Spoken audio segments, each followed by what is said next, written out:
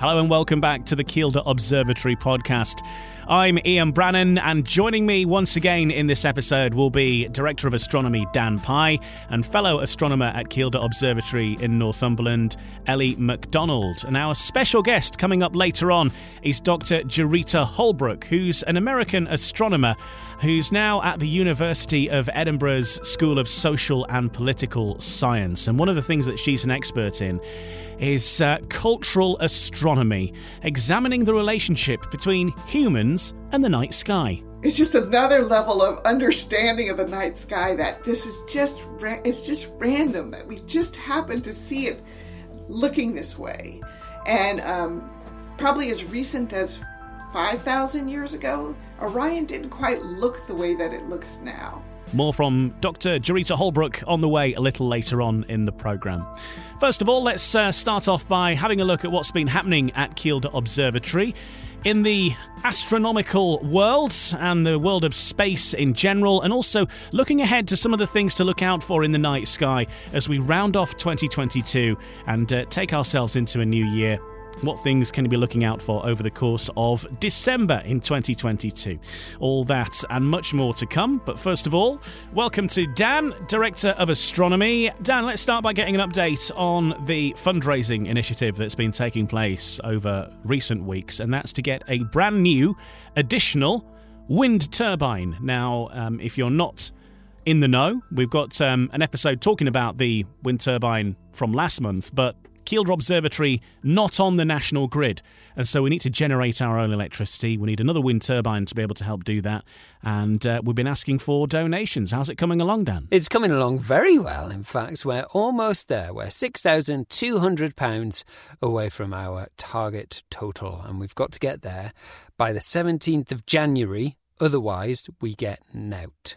So £6,700 is what we need to achieve the final total. Right now, we're sat at just over £25,000 has been raised so far, and that's been raised by incredibly kind donations by the general public, guests who visited the observatory, people who just love the story of what we're trying to achieve, and the rest of it has been propped up by some great funding from the North of Tyne Combined Authority, and Essentia as well, who've donated £7,500. So thank you to them. That's awesome. And so just that little final leg to go now, but still a bit of time there. And if you want to get involved and contribute however much, whether you can help out with the full many thousands that are still needed, or just 10 or 15 quid or whatever you can afford, if you can afford it, then you can get onto the Kielder Observatory website and find out the information there on how to donate. And of course, that will be greatly appreciated. And hopefully in the coming months, we'll be able to celebrate a brand new wind turbine being installed. Something else that might be getting installed soon is a bit of an award from the Visit England people. It's a welcome accolade. And of course, this is really something they give out to fairly diverse venues, isn't it? Something a little bit different, and Kielder Observatory has been chosen for one of these awards. Yeah, it has, and every year we get a Visit England visit from Visit England, and they score us on some really rigorous benchmarks. There's a lot of stuff that we have to do to put in place to make sure that we get a really good review from Visit England and meet those benchmarks. So there is really high standards, and we've consistently achieved really well with that. And this year, of course, we've achieved more than previous years. So we qualified for this wonderful welcome award, which is wonderful to be acknowledged for the hard work that's gone into doing everything that we do on a daily basis. Everything that we do on a daily basis is such a difficult thing to put together. We have to constantly be on top of what's happening in the astro community. We're there working late nights, we're teaching in schools, we're doing delivering Zoom lessons and such as well to various different places. We're out in various different places across the northeast, and we only have a very small team who does all of this. There's only 10 of us really who as part of the core team who deliver all of the events that we do, and that's in excess of 652 events a year that we do at the observatory site, and then all of the stuff that we do in schools as well. There's always 2 people in schools each day of the week. So it's just a great thing to get recognised by these awards, and great for team morale as well, of course. And there's been further awards as well, because there were some awards that happened recently, Women in STEM Awards. And it was the women of Kielder Observatory who collected this award. And a great night had by all there, and great recognition for the women in the team, of course, who contribute so much, but both behind the scenes, of course, but also, as you mentioned, in schools, at the observatory itself, and delivering the content, the education, and of course the sessions for the guests as well. That's it, and this is really something that I don't feel like I can really comment too much on about, because I am a white male. This is the stereotype of astronomy, and it always has been for a very long time. So being able to really shift that in the direction of, yes, there are women who do STEM, there are women who work at observatories and do astronomy, and equally are as good as the males. This is a real boundary that has had to be broken over the last 50 years, and has been done so incredibly well. So we really do try and position ourselves as an organisation which celebrates that and creates these inspirational figures for the people who are going through the schooling programme right now to feel like they have a place within astronomy, because for years and years and years that isn't how an individual has felt from certain backgrounds. And so now we're hoping to inspire that change through everything that we do, and that's why we have such a great diverse workforce that work with us. Speaking of women in science, you recently as well had a visit from an actual astronaut, someone who's flown on the space shuttle twice. Susan Kilrain is a former NASA astronaut and a pilot of the space shuttle as well, and she paid a visit to Kielder Observatory not so long back to take a look around, and she's on a bit of a mission at the moment, spreading the STEM word, not just around the northeast, but I think around the world, and she's encouraging kids to get involved with science and physics in particularly, and she came up to Kielder. Yes, we did, and our lovely Ellie showed her around the observatory. She had a great time, and she found it really interesting to dive into some of the interesting stuff that we've got on site at the observatory. She came during the daytime, which wasn't probably the best time to do some stargazing. However, it was cloudy anyway, so it probably didn't matter that much. But she had a great time regardless, yes.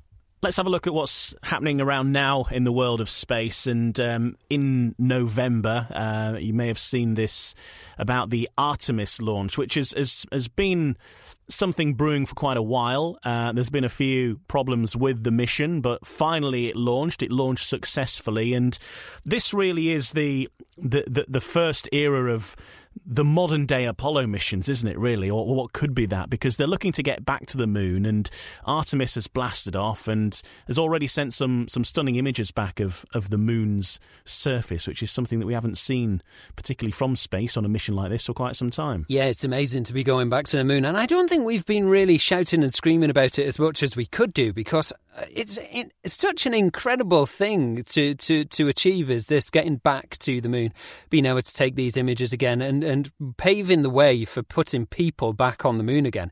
In our lifetimes, that hasn't happened. Well, in my lifetime, that hasn't happened. But if you were around in the early 70s, then it has happened in your lifetime, so you don't count in in that segment. But certainly in terms of my lifetime, I've never experienced anyone being on the moon, anyone being near the moon, or anything such as this. So it's such an astonishing feat for the future generations as well, to inspire them to go and become astronauts or whatever it might be. It's, you can go to the moon now. You might be able to go to Mars at some point in the future as well. And of course, being on the moon gives us real hope in being able to make sure that we can make that possible in the future.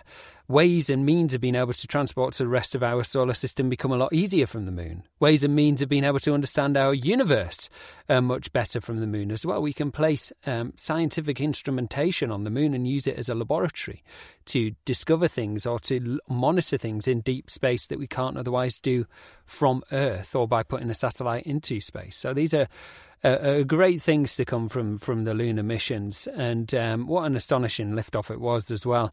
Incredible to see. It has taken a long time for it to lift off eventually, and there's been many technical issues which have been overcome. And I think that's one of the biggest takeaways from a lot of this stuff in history is that actually by breaking these technology boundaries, that's what's allowed us to progress in terms of our understanding of things, in terms of our ability to be able to pass that on to the general public as well. Things like the pacemaker came as a way of being problem solving things in space. Things such as walkie-talkies, all of these things, they come, mobile phones, these are trade-offs of our breaking the boundaries to problem solve things that we have to deal with when we get to space. And I loved the launch day because on the launch day it still wasn't problem free. There was a couple of issues just before launch, and it just sounded like somebody had ran up to this massive rocket, stuck some duct tape on it, and gone, "There you go. See you later. You'll be fine." Off it went. No, it was fine.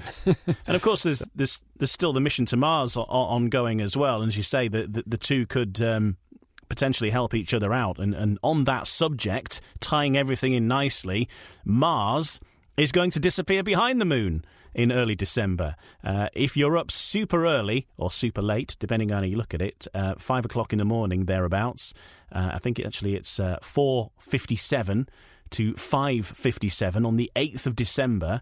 And we've got a rare treat of Mars disappearing behind the moon. And it should be visible with the naked eye, but visible even better if you've got something that can magnify it.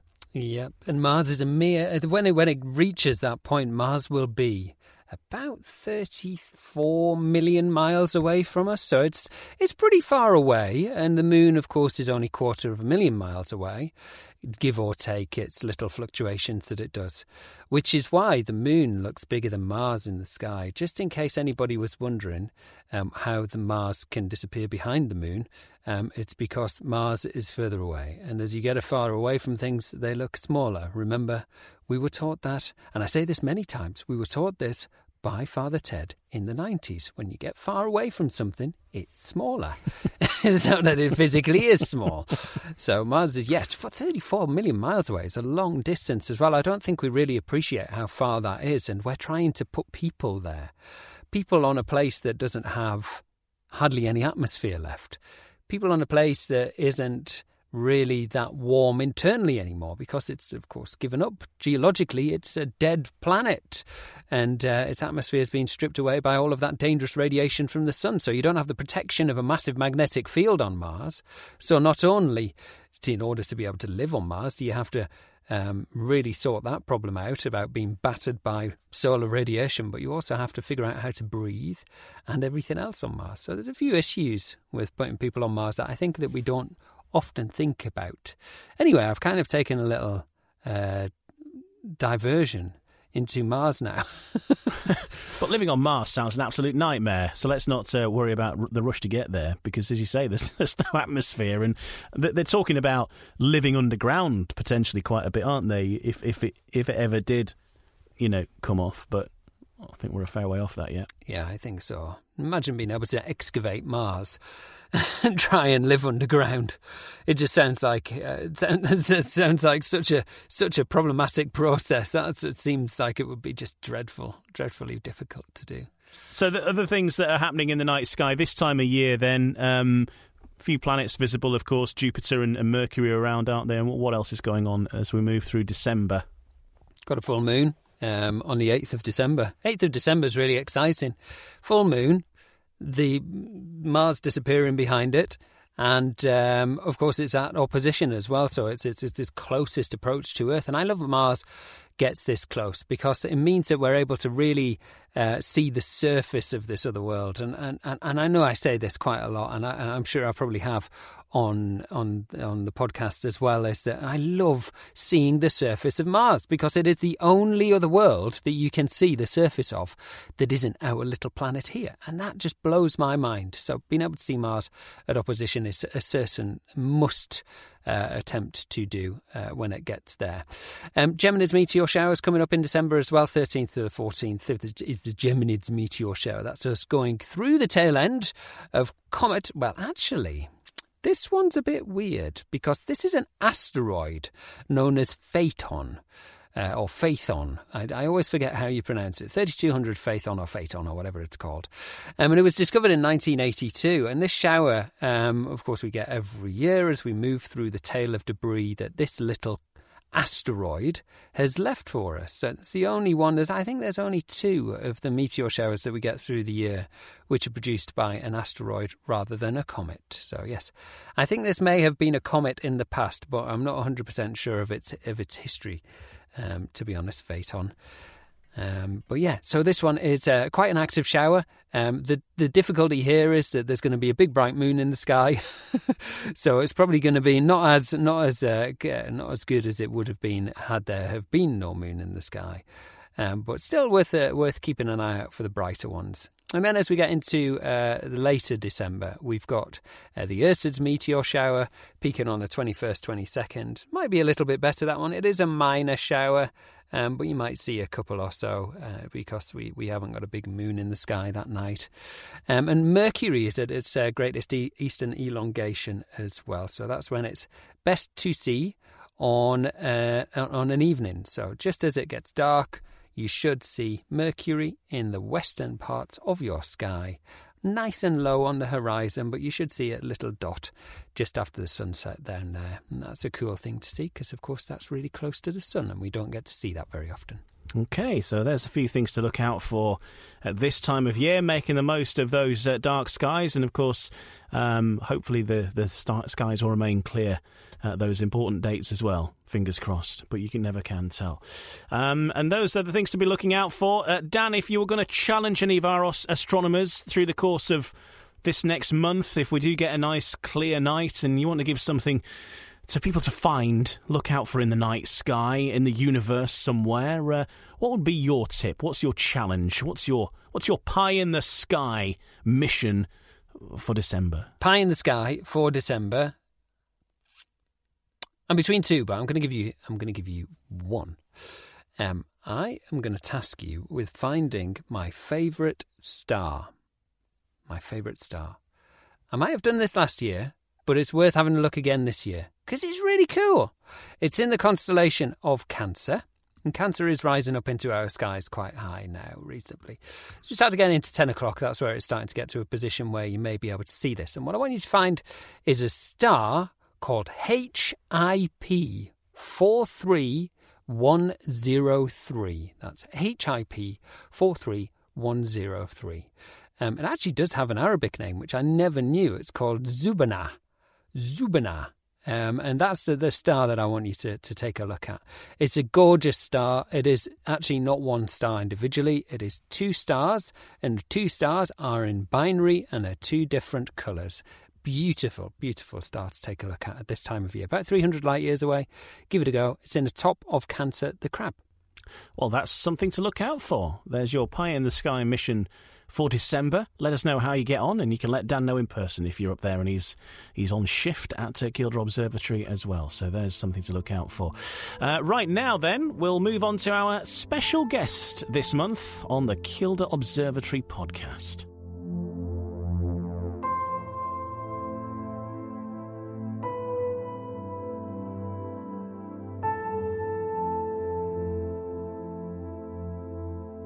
So our special guest in this episode is Dr. Jarita Holbrook. Now, Dr. Jarita Holbrook is currently of the University of Edinburgh School of Social and Political Science, studying astronomy and culture using methods drawn from anthropology and sociology, to name but a few. But her real love lies in the relationship between humans and the night sky, drawing on history, but also modern-day fact as well. And she's produced some scientific publications on cultural astronomy, starburst galaxies, and star formation regions, and looking forward to having a chat all about that, and also the work with Astro Moves as well, which brings gender and sexual diversity as well as hidden and visible disabilities into dialogue when navigating academic and non-academic careers. And Dr. Holbrook, welcome to the Kielder Observatory podcast. First of all, I want to start by talking about your big thing that you're known for, your big passion, and that is cultural astronomy and how the night sky relates to our understanding of cultures, has formed cultures over the past, because, of course, going back over centuries and thousands of years or more, the night sky was such a huge influence on cultures, particularly those perhaps in far-flung parts of the world, and that really has shaped the very fabric of their culture, hasn't it? That's right. And it's more than just telling stories. You know, this is the difference between we can sit and tell stories about the night sky, and we can, reminisce about how other people, talked about the night sky. But if you're going to actually do what I do, you have to theorize about all of these things. So you have to have hypotheses that you're testing, and then you look at the historical record or, anthropological record, or you go out and talk to people to figure out if your hypotheses are true or not. I think that people are fascinated by religions that have emerged from the night sky, that have a connection to the night sky. Sun worship, moon worship, sun and moon worship, star worship. It's like this, the sky was our entertainment at night. It was there, and we just, projected ourselves onto the sky and made sense of our world through this connection between ourselves, the earth, and the sky. So, speaking about stories generally and looking up, I just wondered, do you have a favorite story? International Year of Astronomy 2009, I ran a group called Cultural Astronomy and Storytelling Group. So I had to tell a lot of stories that year. So I'm very, very good at telling stories about the night sky. And one of my favorite ones, which kids love, is Coyote in the Night Sky, right? So there's a time in the hazy dawn of time where animals could talk to humans and humans could talk to animals, and the great creator had this blank slate of the night sky and decided to put stars in the night sky. So he gathered up all the animals and all the humans and set them down, and he had a bag full of stars. And so he'd pull out a star and he'd say, "Where do you think it should go?" And then he'd put the star in the sky. And then he'd pull out the next star, and it would be like a blue star, hot blue star. Where should it go? Let's put it right there.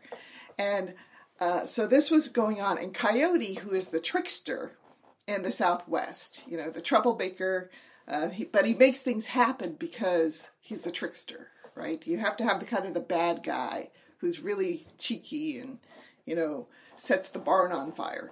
So Coyote was sitting and going, okay, this is taking so long. So he grabs the bag and he throws it up in the sky, and all the stars went in the sky. And that's why there's not nice patterns in the night sky, because Coyote got frustrated and threw it all up in the sky. I have always wondered. Yeah. Why are there no patterns? So just thinking back to of course, everyone knows our favorite constellations. One of my favorite constellations is Orion. And thinking about, how Orion really does kind of look like a man, and it is a recognizable figure with really bright stars. And it's visible both in the northern hemisphere and the southern hemisphere. And you think about that shape. And then once you start learning astronomy, you realize that those stars are nowhere near each other. They're separated by light years and light years, and they just happen to be projected on the night sky that they look like that figure. And I just remember that moment going, it's just another level of understanding of the night sky, that this is it's just random, that we just happen to see it looking this way. And probably as recent as 5,000 years ago, Orion didn't quite look the way that it looks now, right? The same for a lot of the constellation, because the stars are moving. We're all, in the Milky Way, and we're moving, and it's just the projection for now that we see some of these lovely constellations. And some of the less lovely ones. The total chaotic ones, right? Yeah. Yes. Thank you, Coyote. With looking at the stars, I know you said that, kids do have this, they just love space. Kids always love space. It's something we see a lot at the observatory. So do you have sort of a memory of when you first looked at the sky and you saw it? Because I think we've all had that moment. All right. So I was born in the 1960s. And you know the VW bugs? We had a red VW bug. And you know that there's this little space that's behind the back seat and the window in a VW bug. And, so it's, the front seats, the back seat. And the weird thing is, of course, the trunk is in the front in a VW bug. But there's a space that's behind the back seat and before the end of the car. And I must have been about 2, and I could fit into that space. And so I was in that space, and my parents were driving home. And I was in that back space, just on my back, looking up at this amazingly dark sky. And I just remember getting my first sense of time while sitting there and looking at the night sky and thinking, oh, that moment when I was just looking at the night sky is gone. And this moment when I'm thinking about the night sky is gone. And this moment, it's already gone and I'm moving through time. And so I had the sense of moving through time and space and looking at the night sky and in the back of the VW bug. There you go. It's a lovely story. So once you finished your PhD and you studied star formation, I believe, in Orion. Not only Orion. It was in the Orion Nebula, but I was mainly studying another star formation region, which is GL2136, which nobody knows, right? So it's easy to say I studied Orion, right? I think it's fair to say shifted focus towards cultural astronomy. And I wondered if you wouldn't mind giving a broad definition of it for people who don't know. Cultural astronomy is the study of people and their relationship to the night sky. So really you're studying people and their response to the stimulus, which is the night sky. So how they see it, how they use it, how they think about it, how they put it in creative works. That's cultural astronomy. So I use the tools of anthropology to study people and their relationship to the night sky. My question really doesn't cover any of what we've just really talked about, to be perfectly honest.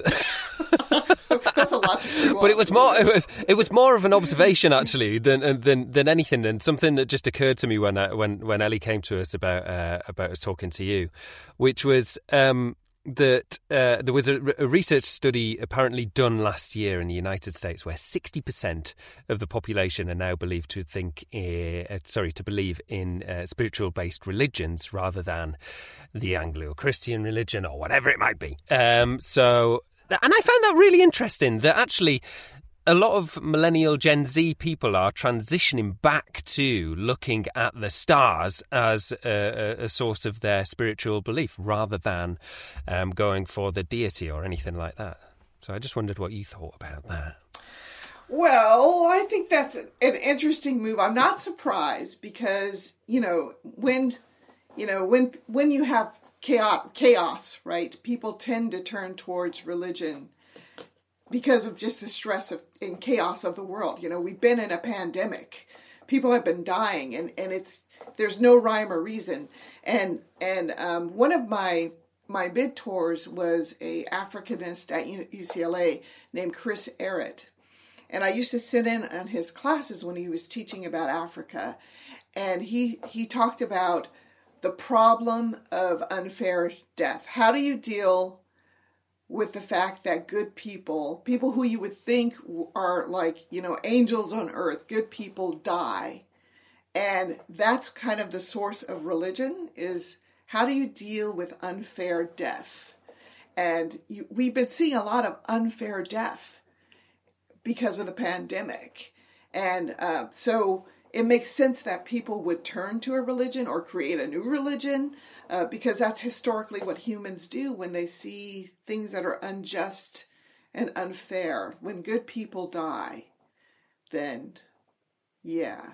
So I think it's interesting that they're also moving away from sort of the four religions, which I have personal opinions opinions on that. I think that the four major religions oppress women in a particular way, and that these moving to religions outside of the four open a space for women to have more agency and have a more, proactive religious role than just, serving the men, so to speak.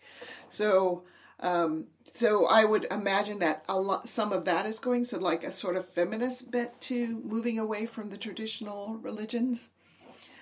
So, and also the traditional four religions are also used for colonization, right? And so we're having a decolonization move at the same time.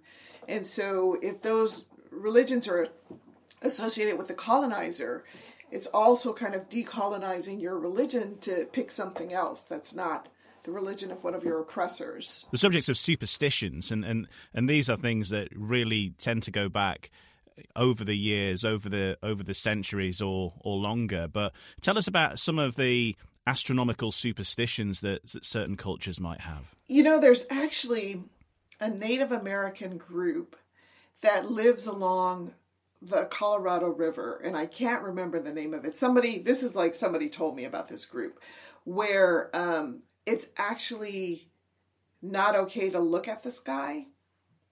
Like the sky is too powerful, so they don't look at it. And so of course my next question was, but somebody's got to look at the sky. The night. I don't mean the sky. I mean the night sky. Right? It's too powerful. They don't look at it. So I never tracked down that bit of information. But I think that's very interesting that, we think of the sky as, something that we can look at freely. The sun is something we can't look at freely. But we think of the sky, as something you can look at freely. But that's not true of all cultures. So I haven't tracked it down, but I thought that was a very interesting one. Then there is, of course, things that have to do with initiation.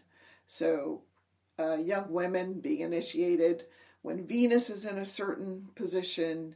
And I haven't figured out when men, like, there's a lot of work that's done around women and this initiation in the sky.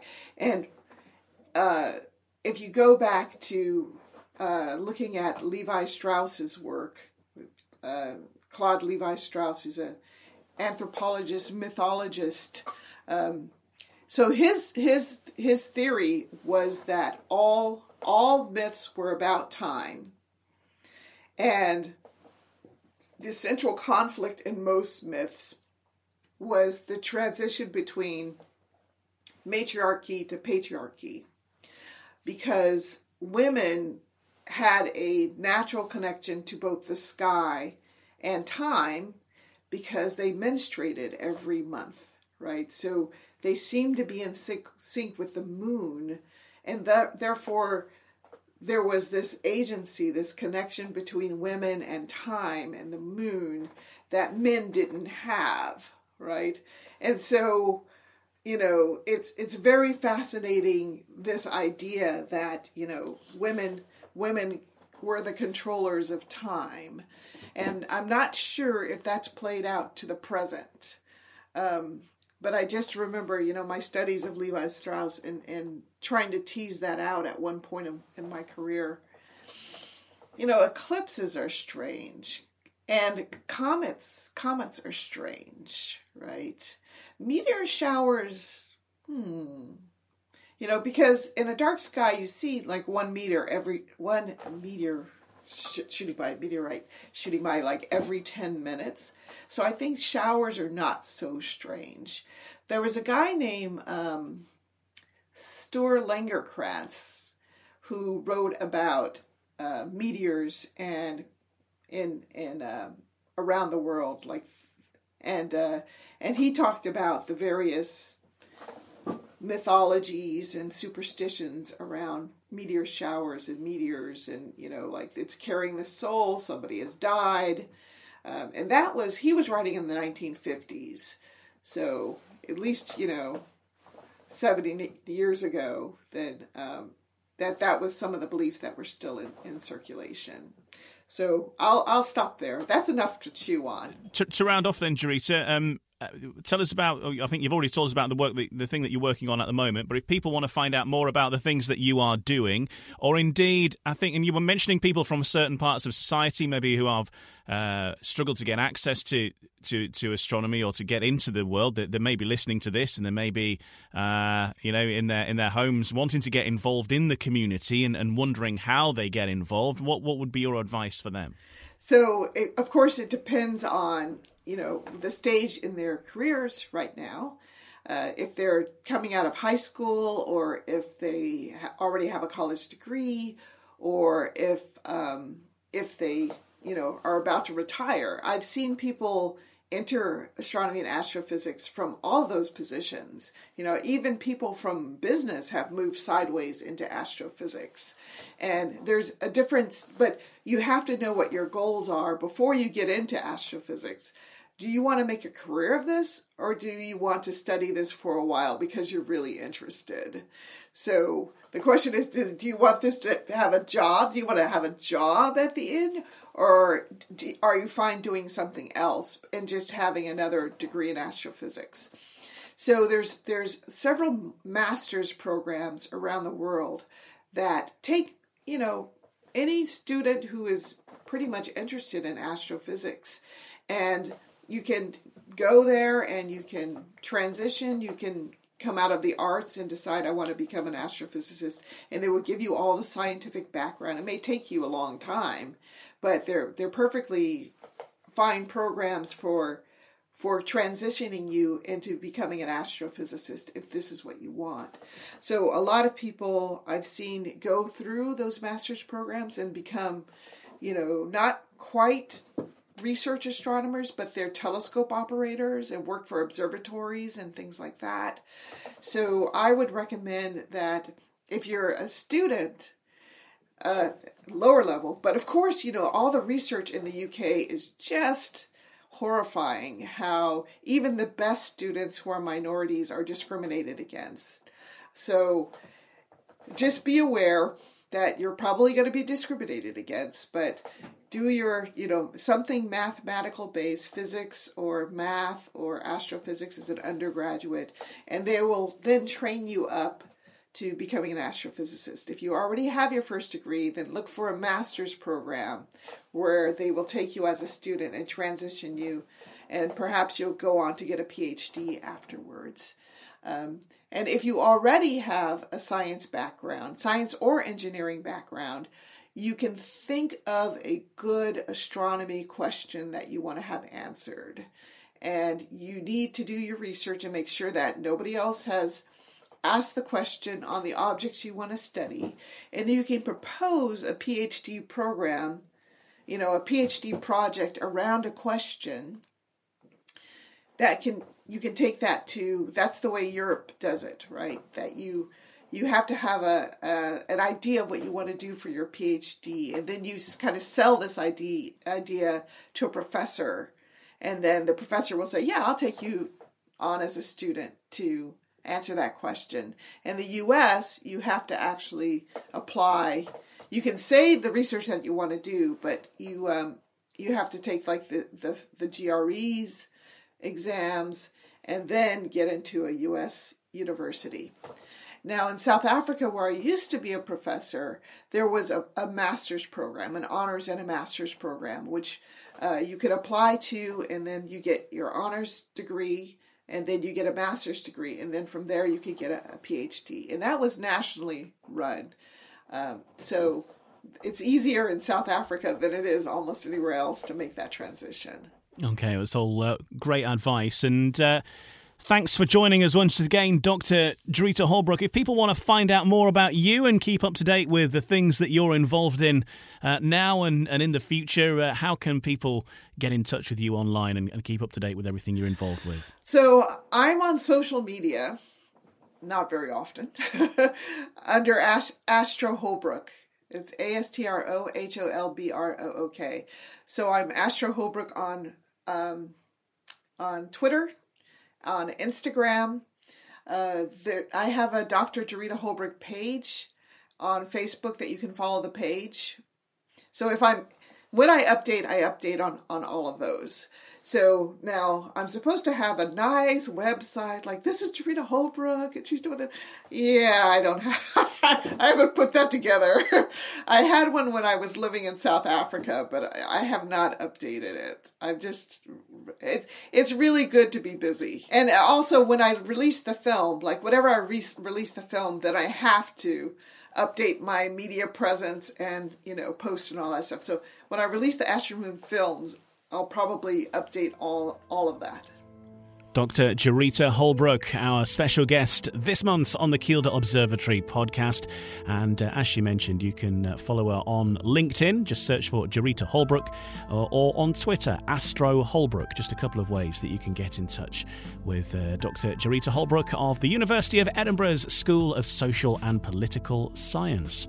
So, hope you've enjoyed this episode. Don't forget there's plenty of previous episodes for you to check out, and you can learn all about many, many different things, even going back over some of the previous months or indeed previous years of our episodes. Whilst that time may well have moved on, as it tends to do, some of the episodes are very much still in date because the universe doesn't move that quickly. Black Holes Explored was a recent episode with Professor Martin Ward. If you've ever wondered what would happen if the Earth should fall into a black hole, wonder no more. Professor Martin has all the information of what happens in black holes. Chris Lintott, the presenter of the BBC's Sky at Night, was a previous guest earlier this summer as well. And we also recently caught up with the Royal Astronomical Society celebrating their 200th anniversary. We spoke to Dr. Robert Massey, who's of course a well-known figure from news and indeed the Sky at Night occasionally as well. So just a few of the recent episodes of the many available on whatever podcast app you tend to use. And of course, keep up to date with everything happening at Kielder Observatory on our social media channels. We're on Twitter, Facebook and Instagram. Search for Kielder Observatory. And the main website is your place to go for the big news and to book your upcoming sessions as well. The next year ahead is available to book now, so you can plan ahead for next summer's school holidays or whatever it is that you're going to be doing. If you're going to be in the Kielder area or Northumberland area, maybe you'd like to book ahead for one of our upcoming sessions. Get in there nice and early. There's plenty of opportunities over the coming year, if not in the short term. Although keep an eye out on social media for cancellations, because they do come in every now and again, and they're always stuck straight onto social media, particularly Facebook, if we do have any cancellations, short notice, and you can make it. And thanks once again for joining us on the Kielder Observatory podcast. We'll be back next month.